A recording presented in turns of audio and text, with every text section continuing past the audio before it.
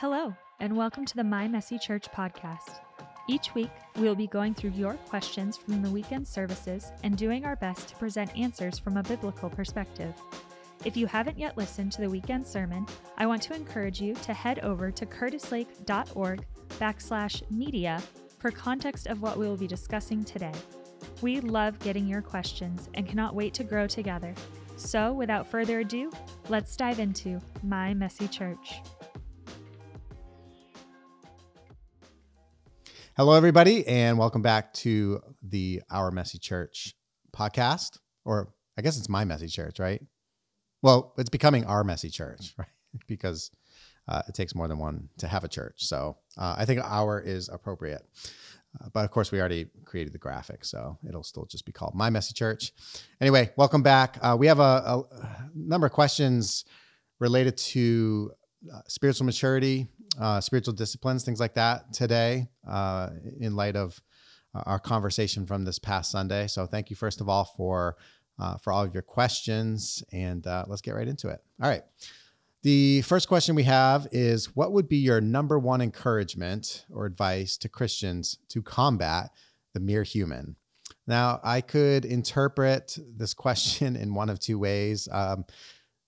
If the question is, first of all, let me just explain what I think the person means by mere human, because that's language that I used from our text this past weekend, where the idea that Paul is trying to come across with to the Corinthian church is that they were people that were of the Spirit. That is, they were filled with God's Spirit, but they were acting like, and the word he uses expresses the idea that they were acting merely human. In other words, acting as if they were human beings who did not have God's Spirit. And so I think the question is probably asking, how do I let's assume that I am a person of the Spirit trying to live as and to act as a person with God's Spirit. How do I combat the person who is acting more like the mere human, suggesting perhaps that, like, within the context of the church, or the relationship between one Christian and another Christian, right? And you have one who is having a tendency of acting more like a mere human as opposed to a Spirit-filled human. So first thing I would just say is, well, maybe we move off the idea of combat. I think that'd be my number one thing. The moment that you get into a combative kind of arrangement with another person, there's a really good chance that very little in the way of productive will result from that. And so I think that regardless of in any of our human interactions with one another, whether they're people that are close to us or not, I mean, we're always hopefully trying to seek what it means to defer to and to prefer the other person. That is, as far as we can go, to put the thoughts and the feelings of that other person even before our own, so that rather than just simply, even like, let's say that other person is in fact being combative, to respond in kind with combative language, combative kind of attitude, tone, anything like that. Again, I just don't think it's going to be productive. Really good chance you're not going to get the person to just suddenly stop and be like, oh man, I can't believe how combative I'm being, or how merely human I am acting. And so given the reality that it's just likely not to be productive, let's look to try to engage a person another way, or appeal to a person in another way. Jesus he seemed to be really great at this, right? I mean, he obviously had a lot of people that would come to him with various accusations or criticisms regarding him, his ministry, his disciples. And a lot of times Jesus he'd just respond with questions, right? We see in the Gospels, Jesus asking all kinds of questions. In fact, a lot of times when he was asked a question, rather than just simply giving an answer or trying to make a case or an argument, he would respond with his own questions. And I get that Jesus probably had a little more artillery to ask really good, provoking questions that, you might find yourself finding difficulty kind of reaching for the language to express what's in your heart, but anyway, if you just find that a relationship is becoming tenuous, between you and another person, don't try to fix it by being, by being louder or trying to be more violent with the way that you're coming across, because it's just not going to do any good. And recognize that you're not responsible for that other person's behavior or attitudes or anything like that. What you're responsible for really is your own.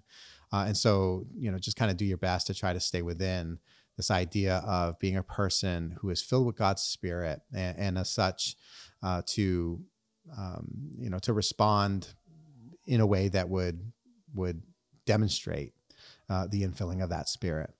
Now, I don't mean to suggest that you have to be a person that just, kind of like rolls over and is easily walked over and you have nothing to say. No, I mean, I think if there's a conversation to be had, go ahead and have that conversation. Just do it in a spirit that is reflective of the kind of love that I think Jesus demonstrated in so many of his interactions as well. The next question we have is, what spiritual disciplines do you recommend for those who are seeking to become more spiritually mature? There's a lot of books that you could get on spiritual disciplines. One that I really like, and I would definitely encourage really anybody that's following Jesus to get and to read, is called The Celebration of Discipline by Richard Foster, a very famous kind of classic book. And I pulled up the table of contents here just to sort of help me share with you the way that he's organized various disciplines. So he has kind of three sets of disciplines. There's inward disciplines, outward disciplines, and then what he calls the corporate disciplines, right? And so the inward disciplines are meditation, prayer, fasting, and study. So this is stuff that we do oftentimes more privately and inwardly. Obviously, meditation is the discipline of sort of quietly placing yourself before and in the presence of God and reflecting on various things. I mean, it could be, kind of reflecting on your own thoughts. It could be reflecting on something that you've read that you're just allowing to process in your mind and your spirit, reflecting on what you are maybe hearing from the voice of God. Prayer, really goes along with meditation. Fasting is, I think, a spiritual discipline that's been largely lost on us.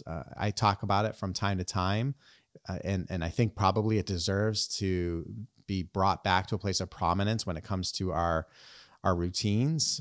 You might decide that you're going to fast every week, and people, there's lots of different kinds of fasting. And so he'll talk about some of that, and there's lots of information. But if the idea of withholding food from yourself for a period of time sounds like, well, that seems silly and not something that I want to do, I'd encourage you to actually look into it and try it and see how it kind of reorients you spiritually.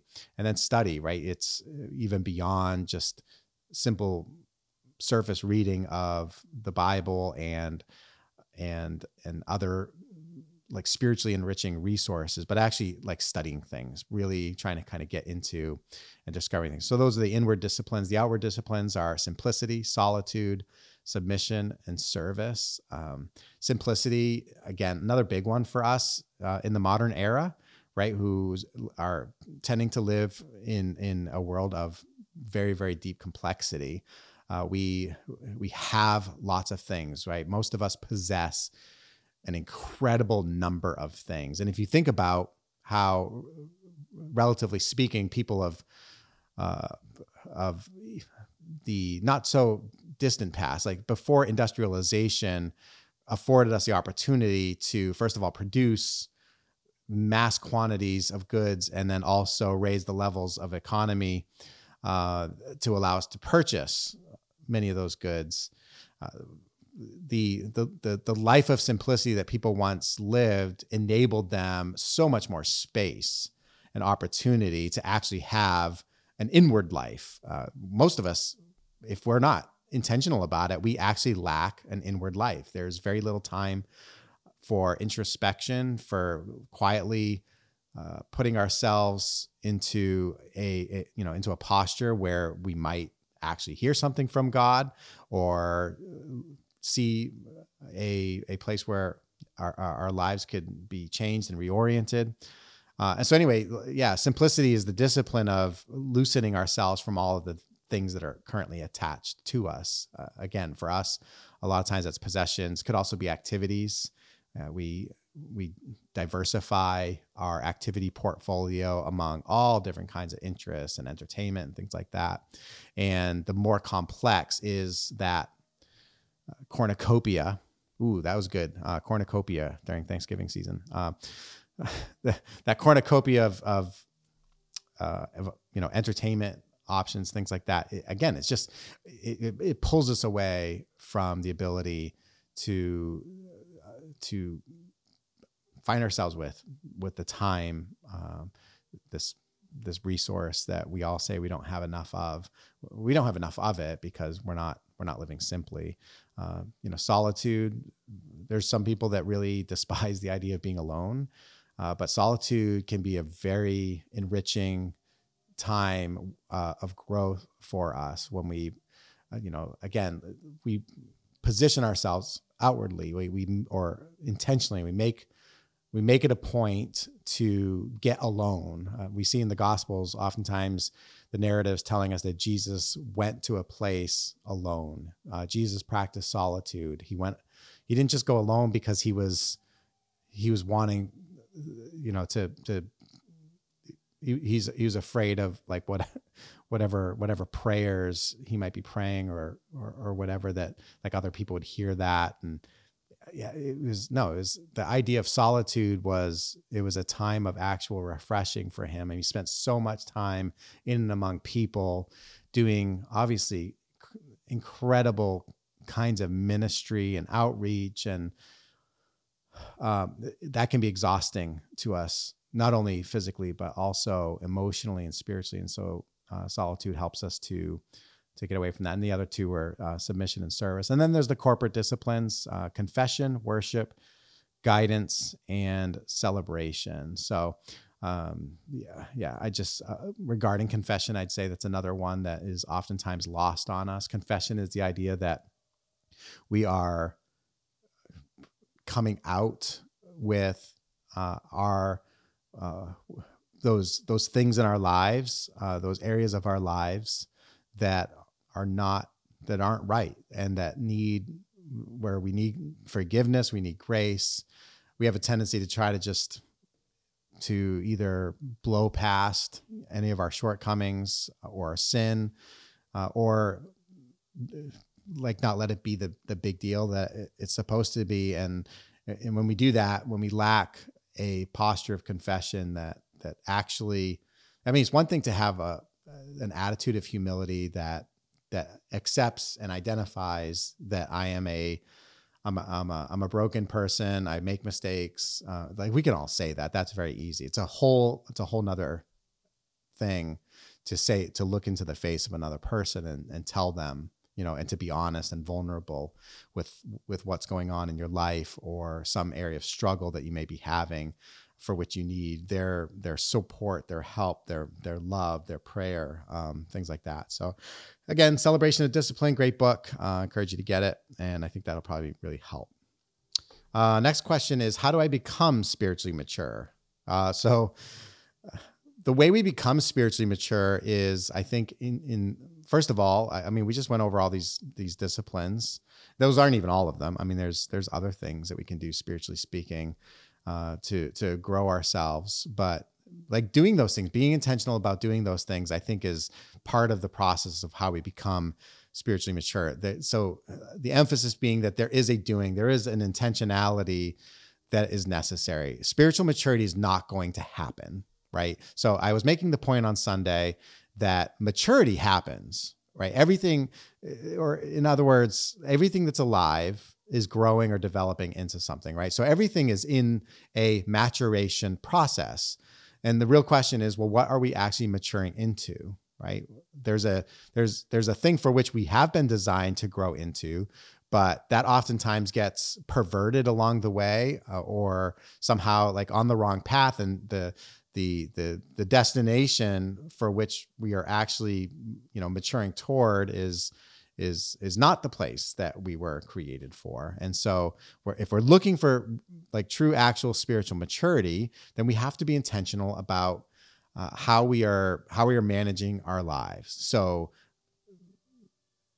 embracing and practicing the disciplines will do it. So we could talk about, for instance, the discipline of prayer. And we could talk about how important prayer is, how significant prayer is to the life of a person that wants to have actual community with God, right? And so, okay, prayer is important. Well, it's great. Well, but if I never pray, if I never actually force and this is where the physical part of me comes into play. I embody the priority and the significance of praying by actually taking the time to pray. That may involve posturing myself. Why do people pray on their knees, right? Or lay prostrate, or stand, or walk, right? There's lots of different ways that we can pray. There's lots of different postures we can be in physically. But to be intentional about actually going through the routine of praying, which I would recommend, to whatever extent you can, pray out loud. Like, let your words actually come out loud. If you can find the space and the privacy to do that. Because when we get our bodies to do something, remember, we're human beings. And so to be a human being is not to be a mind, and a mind alone, right? That's not who we are. We are not merely to be understood as an immaterial being that just happens to be confined to a physical body, right? There's so much kind of going on in the world, in Christianity, and this has been happening for a long time, this very, very low view of the body, the human body, as being sort of a prison, right, that we have to kind of try to escape from. In fact, there were whole religions oriented around the idea of what the ideal kind of existence was, and that was freedom from this physical body. It's interesting, in the teaching of Scripture, like, we're told that we presently live in these bodies, and that there is a future state, right, the eternal state, where all the wrongs are made right.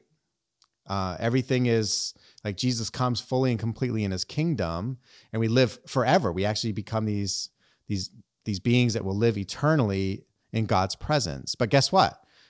Even in that state of existence, we have bodies. It happens to be a new body, an incorruptible body, a body that will not decay and get sick and experience disease and die, right? But it's a body nonetheless. So one thing we understand about human beings is that we are not just a mind, right? We're not just this immaterial thing trapped inside a body. We are embodied people, we're embodied. We have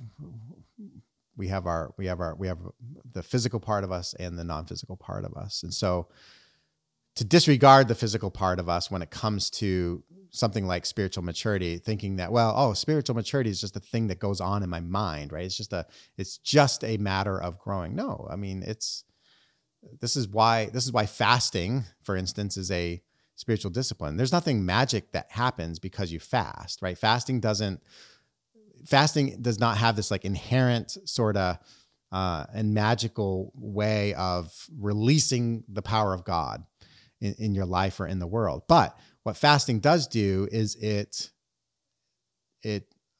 by withholding something from the physical part of you, right? And increasing the level of appetite, right? This when you're fasting, you experience obviously a growing desire for food, right? And there's a recognition that my body is not getting something that it's craving and desiring. But at the same time, and kind of proportionately to that, there's also this increased awareness of what is happening in and around our lives spiritually. Like there's, I don't really know exactly how to explain it, but there's a keener and finer sense of an awareness of God's presence, of spiritual things, the unseen things that happen because we've done something with our bodies. And so embodying the idea of spiritual maturity is such an important thing. And if we don't do it, if we just treat our bodies as, these contemptible parts of us that really are not all that important, or that don't play a part in the process of spiritual maturity, we're just gonna miss it. We're not gonna actually grow into spiritual maturity. So doing, right? Like, we are, our heritage is evangelicalism, as compared with some more, kind of traditional churches that place a lot of importance in rites and rituals and things like that. So for instance, Roman Catholicism has, if you're a practicing Roman Catholic, you're going to grow up and there's going to be prayers that you're going to learn. You're going to memorize them, and they're going to become prayers that you discipline yourself to pray every single day, for instance. And there's other things. There's certain things that you do kind of as rites of religion that help your body to play a part in connecting with God, which is done, of course, spiritually. And evangelicalism, while I prefer the less ritualistic form of religion that you might find in some of these other, some of these other kind of branches of Christianity, we do sort of suffer on the other end for not giving any importance to some of the enriching rituals that might actually allow us to do a better job of connecting with God. So if you want to become spiritually mature, take into deep consideration the way you're acting. I mean, I was talking about spiritual maturity as like what Paul was witnessing was a lack of spiritual maturity because people were doing things that were demonstrations of their spiritual immaturity. They were causing strife and division. They were jealous of one another, right? Like they had these, again, in Paul's words, like these merely human ways of behaving, these merely human attitudes that were not being influenced by or under the control of God's Spirit. They were the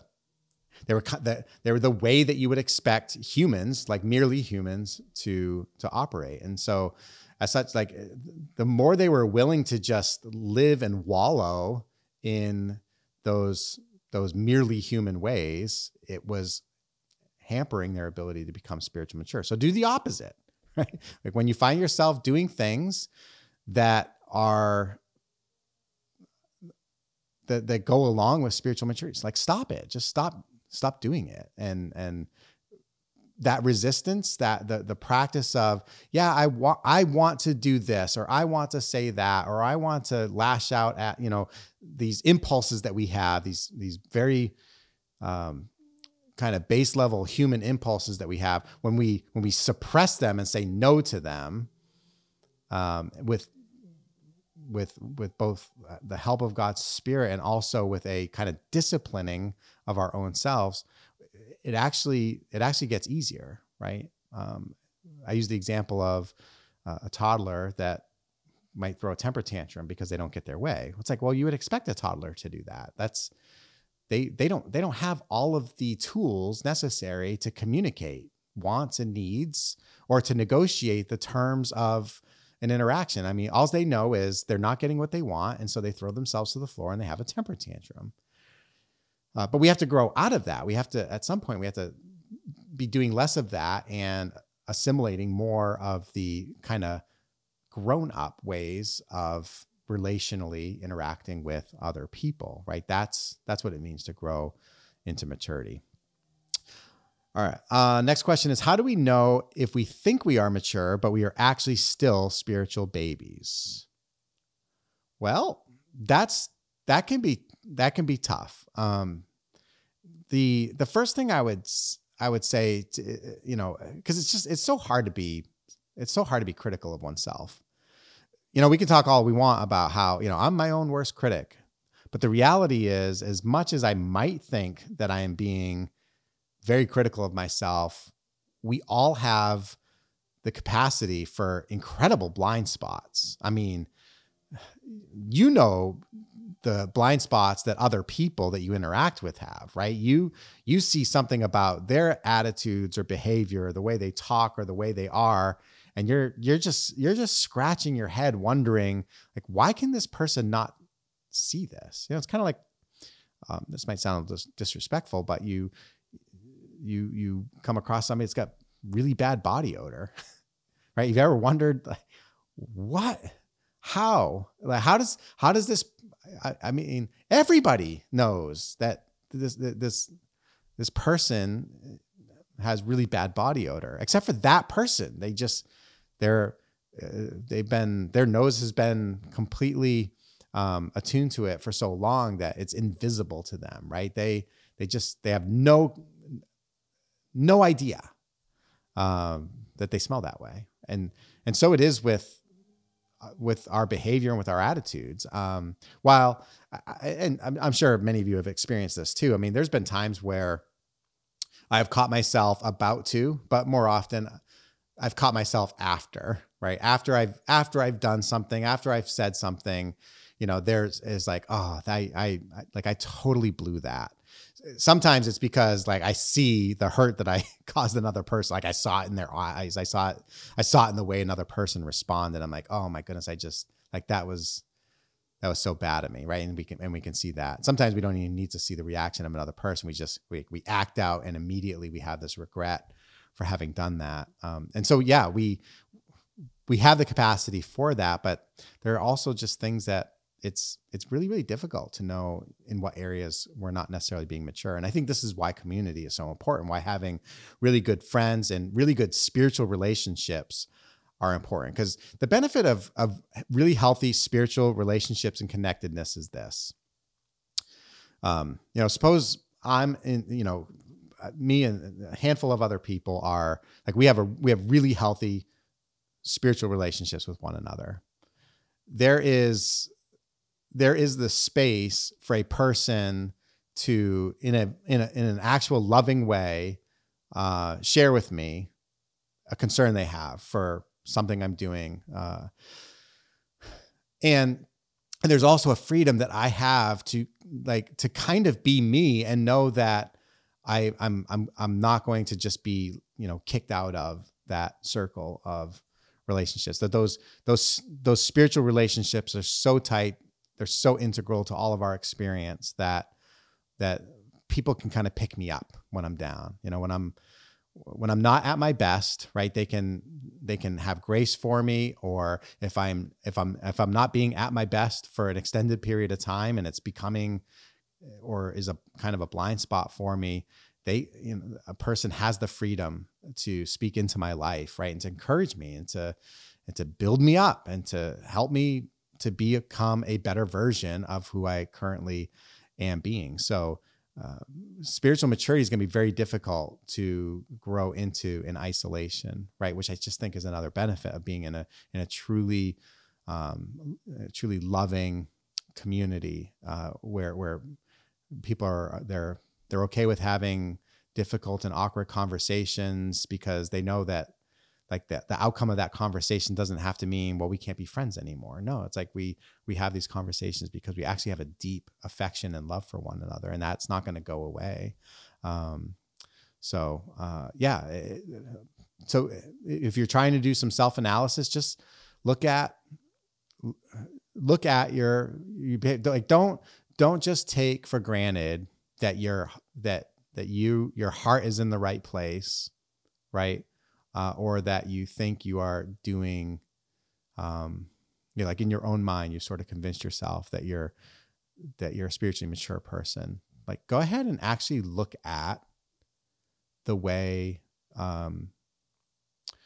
spiritual maturity is or is not being exhibited in your life. Like, do a catalog of what this past day has looked like. Are the relationships that you have, are they being fostered in a positive way, or is it almost like just a wake of destruction, practically everywhere you go? If that's the case, there's a really good chance that maybe you're lacking in some spiritual maturity. Are you practicing the disciplines? If you're not making a habit of something like prayer, of reading God's word, of meditating, then it's really, really hard for me to imagine that a person can actually have a close and intimate relationship with God, a spiritually mature relationship with God, if you're not learning how to have adult-like conversations with him. Like that there's a need for us to grow close to him, to begin to understand his mind, just like we would with any other person, right? We have to spend time with a person to get to know them and to be near to them, to grow into a more mature version of our relationship. Like I have people that I have very just distant kind of relationships with, right? You think of a person that, in my case, it might be, somebody who's a golf buddy, right? A person that I'll see, maybe once every couple of weeks during the golf season.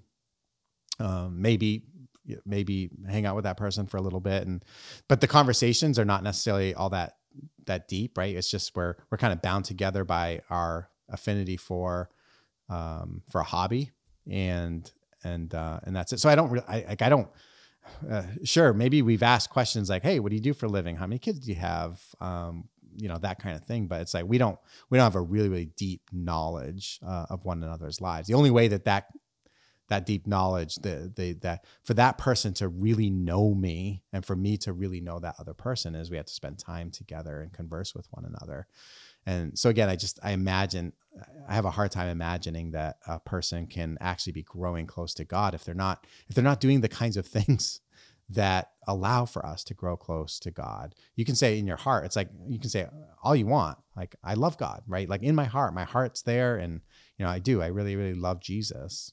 Like, okay, well, could you, I'm not going to ask you to do this, but like, for me, but if I were to, could you demonstrate by way of how that's actually being exhibited through your life that you're actually developing a deep and personal relationship with God? Are there things that you can say to me? It's like, okay, well, this is how this is actually happening. If you can't, then I'd really question whether or not you're growing spiritually mature. And then, when it comes to other relationships, same thing. Are there things in and about my life that are clearly in contradiction with what God wants for me, that I just continue in without any real remorse or willingness to move away from that? I mean, there's I think that could be a measurement of some spiritual immaturity. Next question is, in light of Pastor Appreciation Month, what's the hardest part? I know this may be awkward to answer, but I really want to know. So this is actually written by Sharon Rogers, our executive administrator, which you can all see if you're watching this. Yeah, thanks, Sharon. She said she really wants to know. Like she's going to try and make me cry on the podcast or something, talking about what's the hardest part. So I'd say probably the hardest part is, for me, just kind of like speak from my experience as a lead pastor of a church. I think the hardest part is that you're always living with a sense that you're failing, like, it's just, there's a really, really small number of people that are pastors that I think are just clearly and overwhelmingly, they just like every sign points to success, right? Because their church is it's the biggest church 100 miles around. They're writing books. They're being asked to speak at conferences. Like people are coming to them to find out how and why they're so awesome, things like that. And I guess if that were your story, it might be easy to see that it's like, a lot of success here. But I think for just the average person that's pastoring a church, it's really hard to not have that nagging feeling that you're failing, right? It's a feeling that I live with every single day. And some days are better than others, right? But it's just kind of there.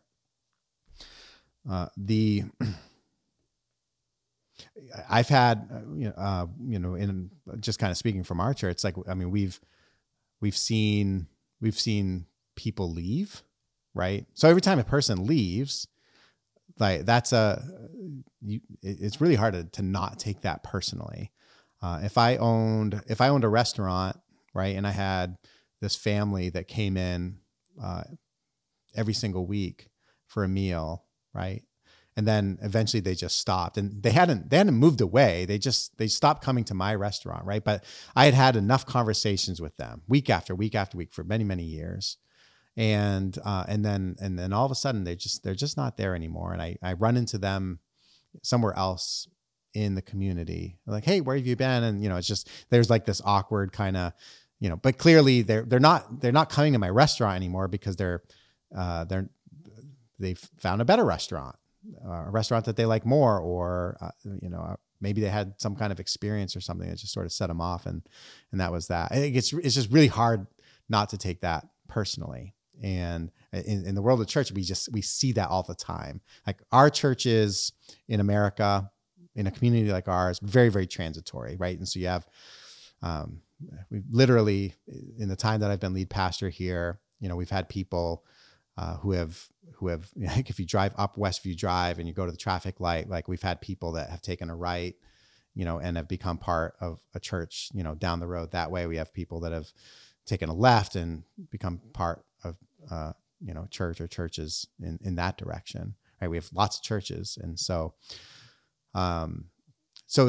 there's this feeling that like people are leaving you, right? As a pastor, you have people that are in your lives and then they leave your lives. And I don't know, I suppose that if I worked in a regular place, with a whole bunch of people and somebody took a job and went somewhere else,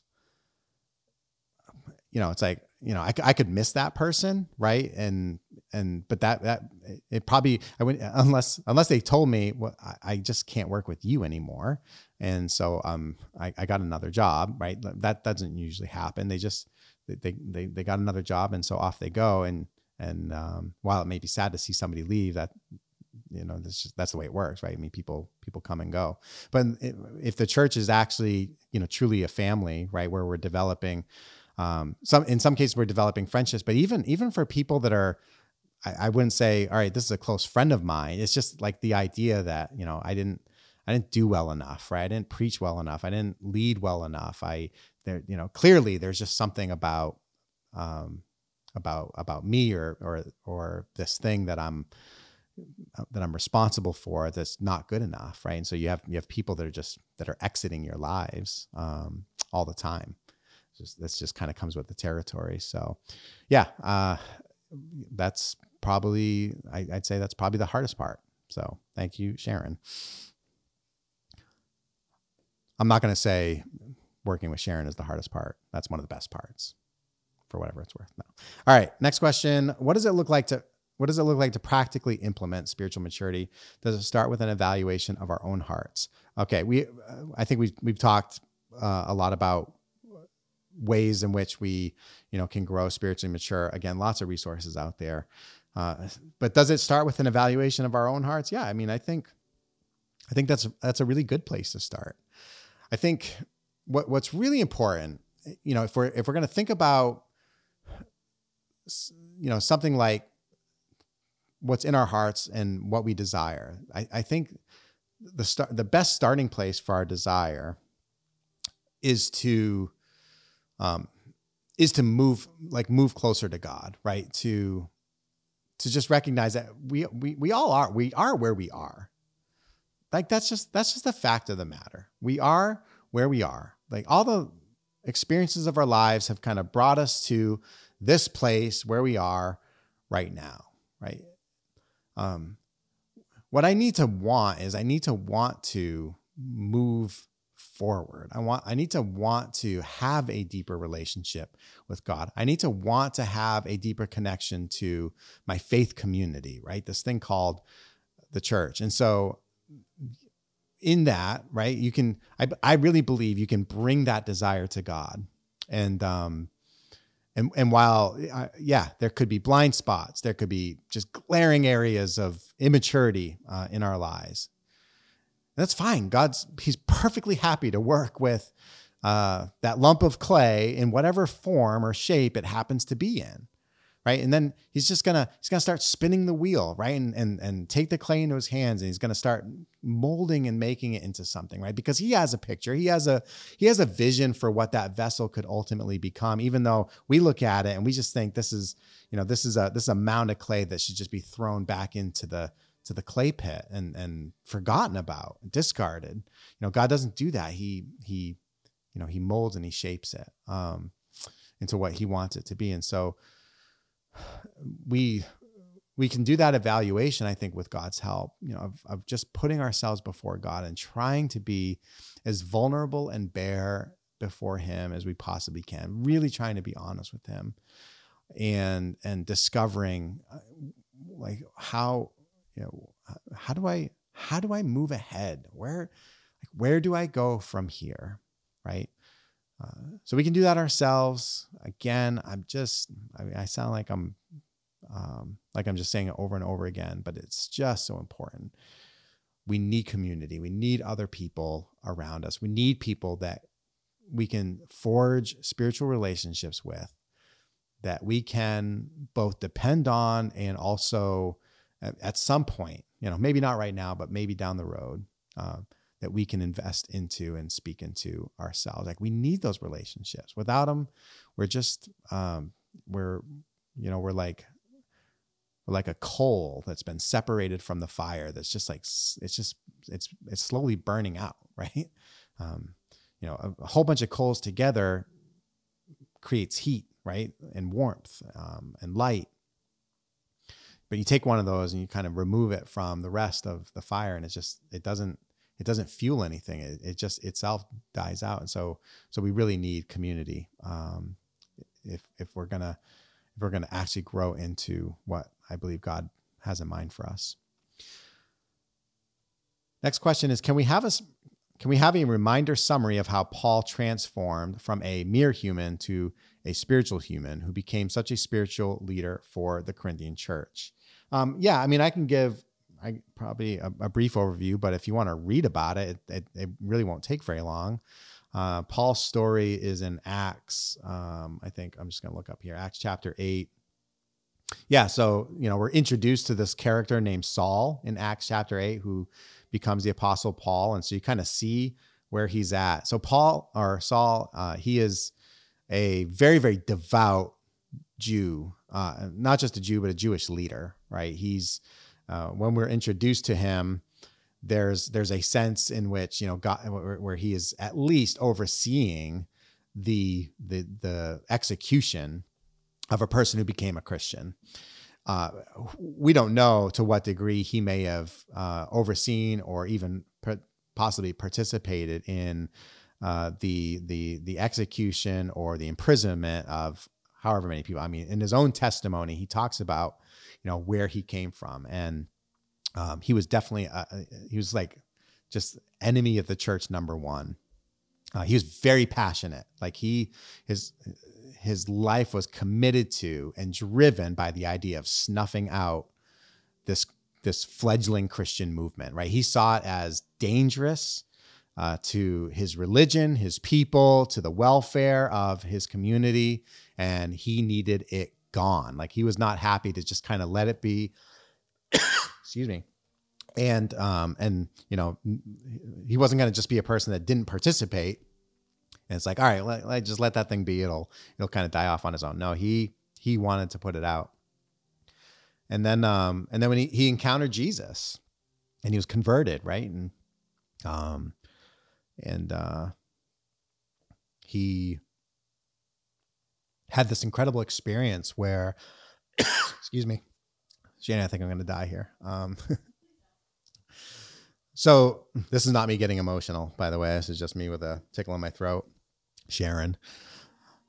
So Paul has this incredible conversion experience, very dramatic, very unlike most of our experiences. And he's given some direction, to go to a certain place and to seek out a certain person. He's blind, right? He's been blinded by this light. And so he kind of goes forward, and what happens is he becomes a student, like a brand new student of the very people that he was persecuting and going after. And they begin just kind of opening up the Old Testament scriptures, which he was very familiar with, but pointing out how, okay, this experience you had of encountering Jesus, like this is the Messiah who was foretold, who was prophesied about in the scriptures. And so he begins learning not only about, who this person is. Oh, thanks. But yeah, he himself is over a period of time becoming more and more convinced that, Jesus is actually the Messiah, the one chosen to rescue his people.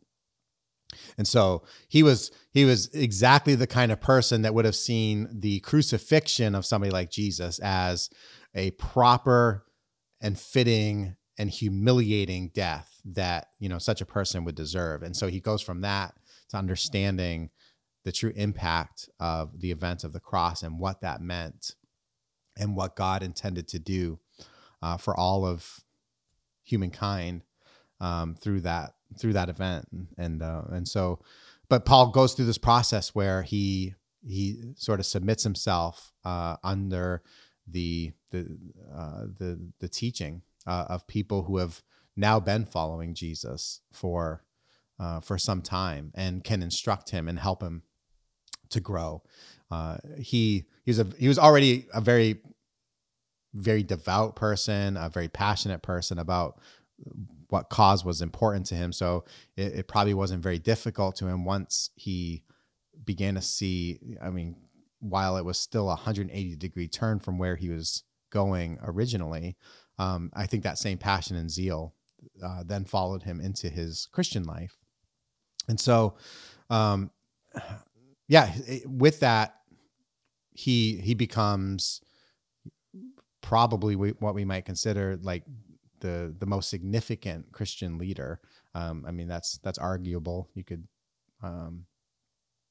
think Peter, somebody like Peter, or even James, who was the pastor of the church in Jerusalem, as obviously kind of being way up there as well.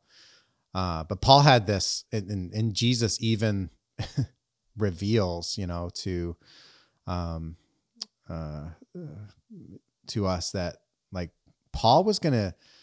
God had a special plan for Paul's life, and that special plan was going to, it was going to come about with a commensurate degree of suffering that he was also going to be asked to experience, right? And Paul's life was nothing short of that. It was a glorious and wonderful kind of life where he was incredibly used by God to make to bring the gospel to whole entire regions of the world, and see like churches just springing up from place to place. I mean, he was going to places that were completely and utterly barren from a Christian's perspective, and starting works there out of kind of nothing.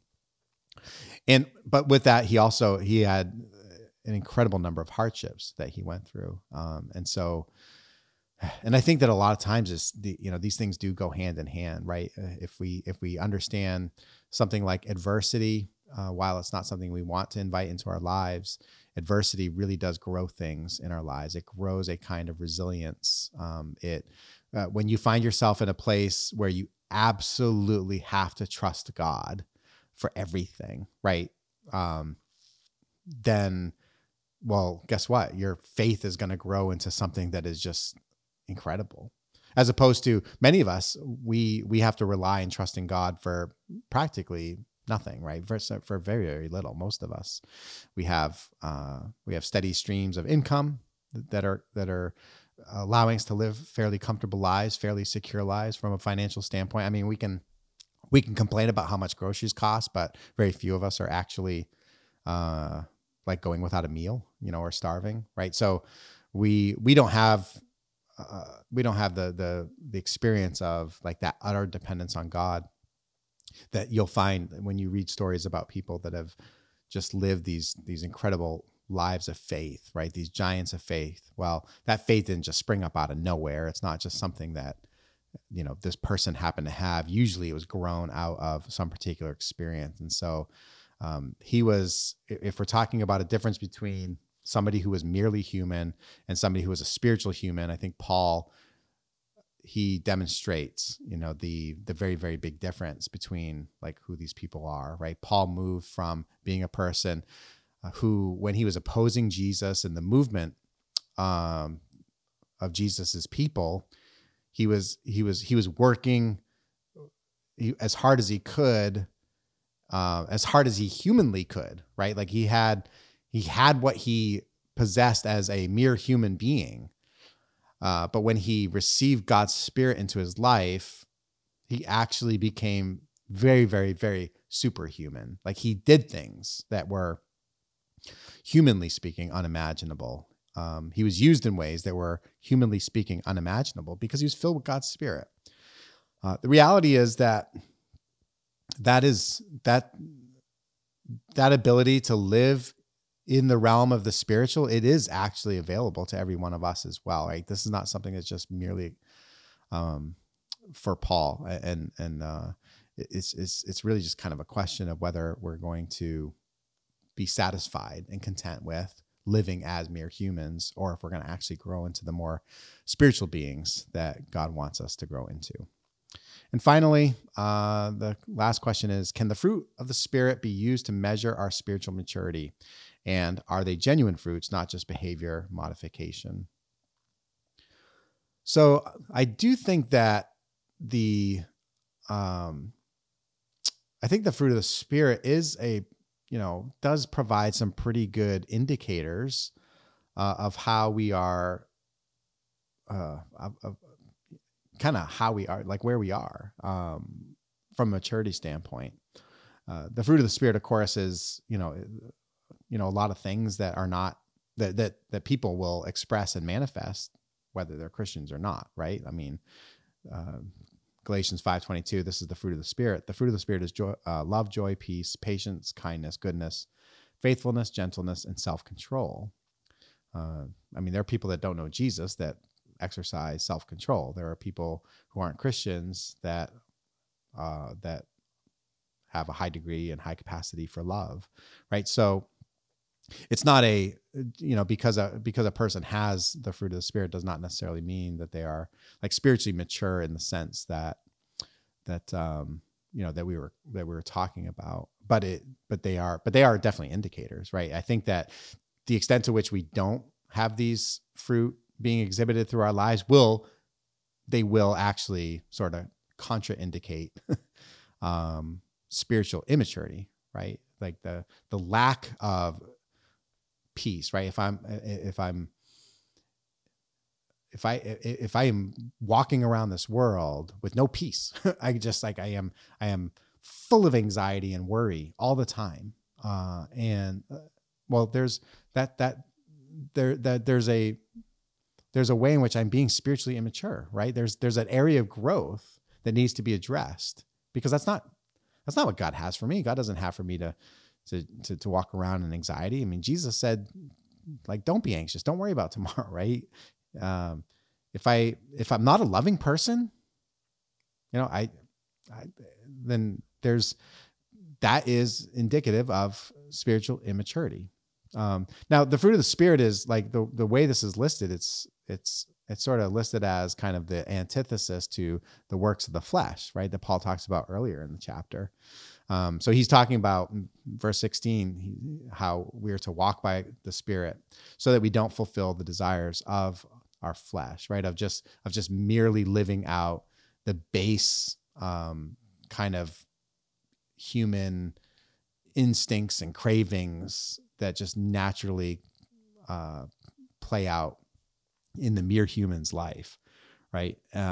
He says there is, as a person that has God's Spirit in them, there's now this kind of war that's going on between these two natures, right? The fleshly nature that we all have, that's universal to every one of us, and the Spirit nature, right, that we receive when we become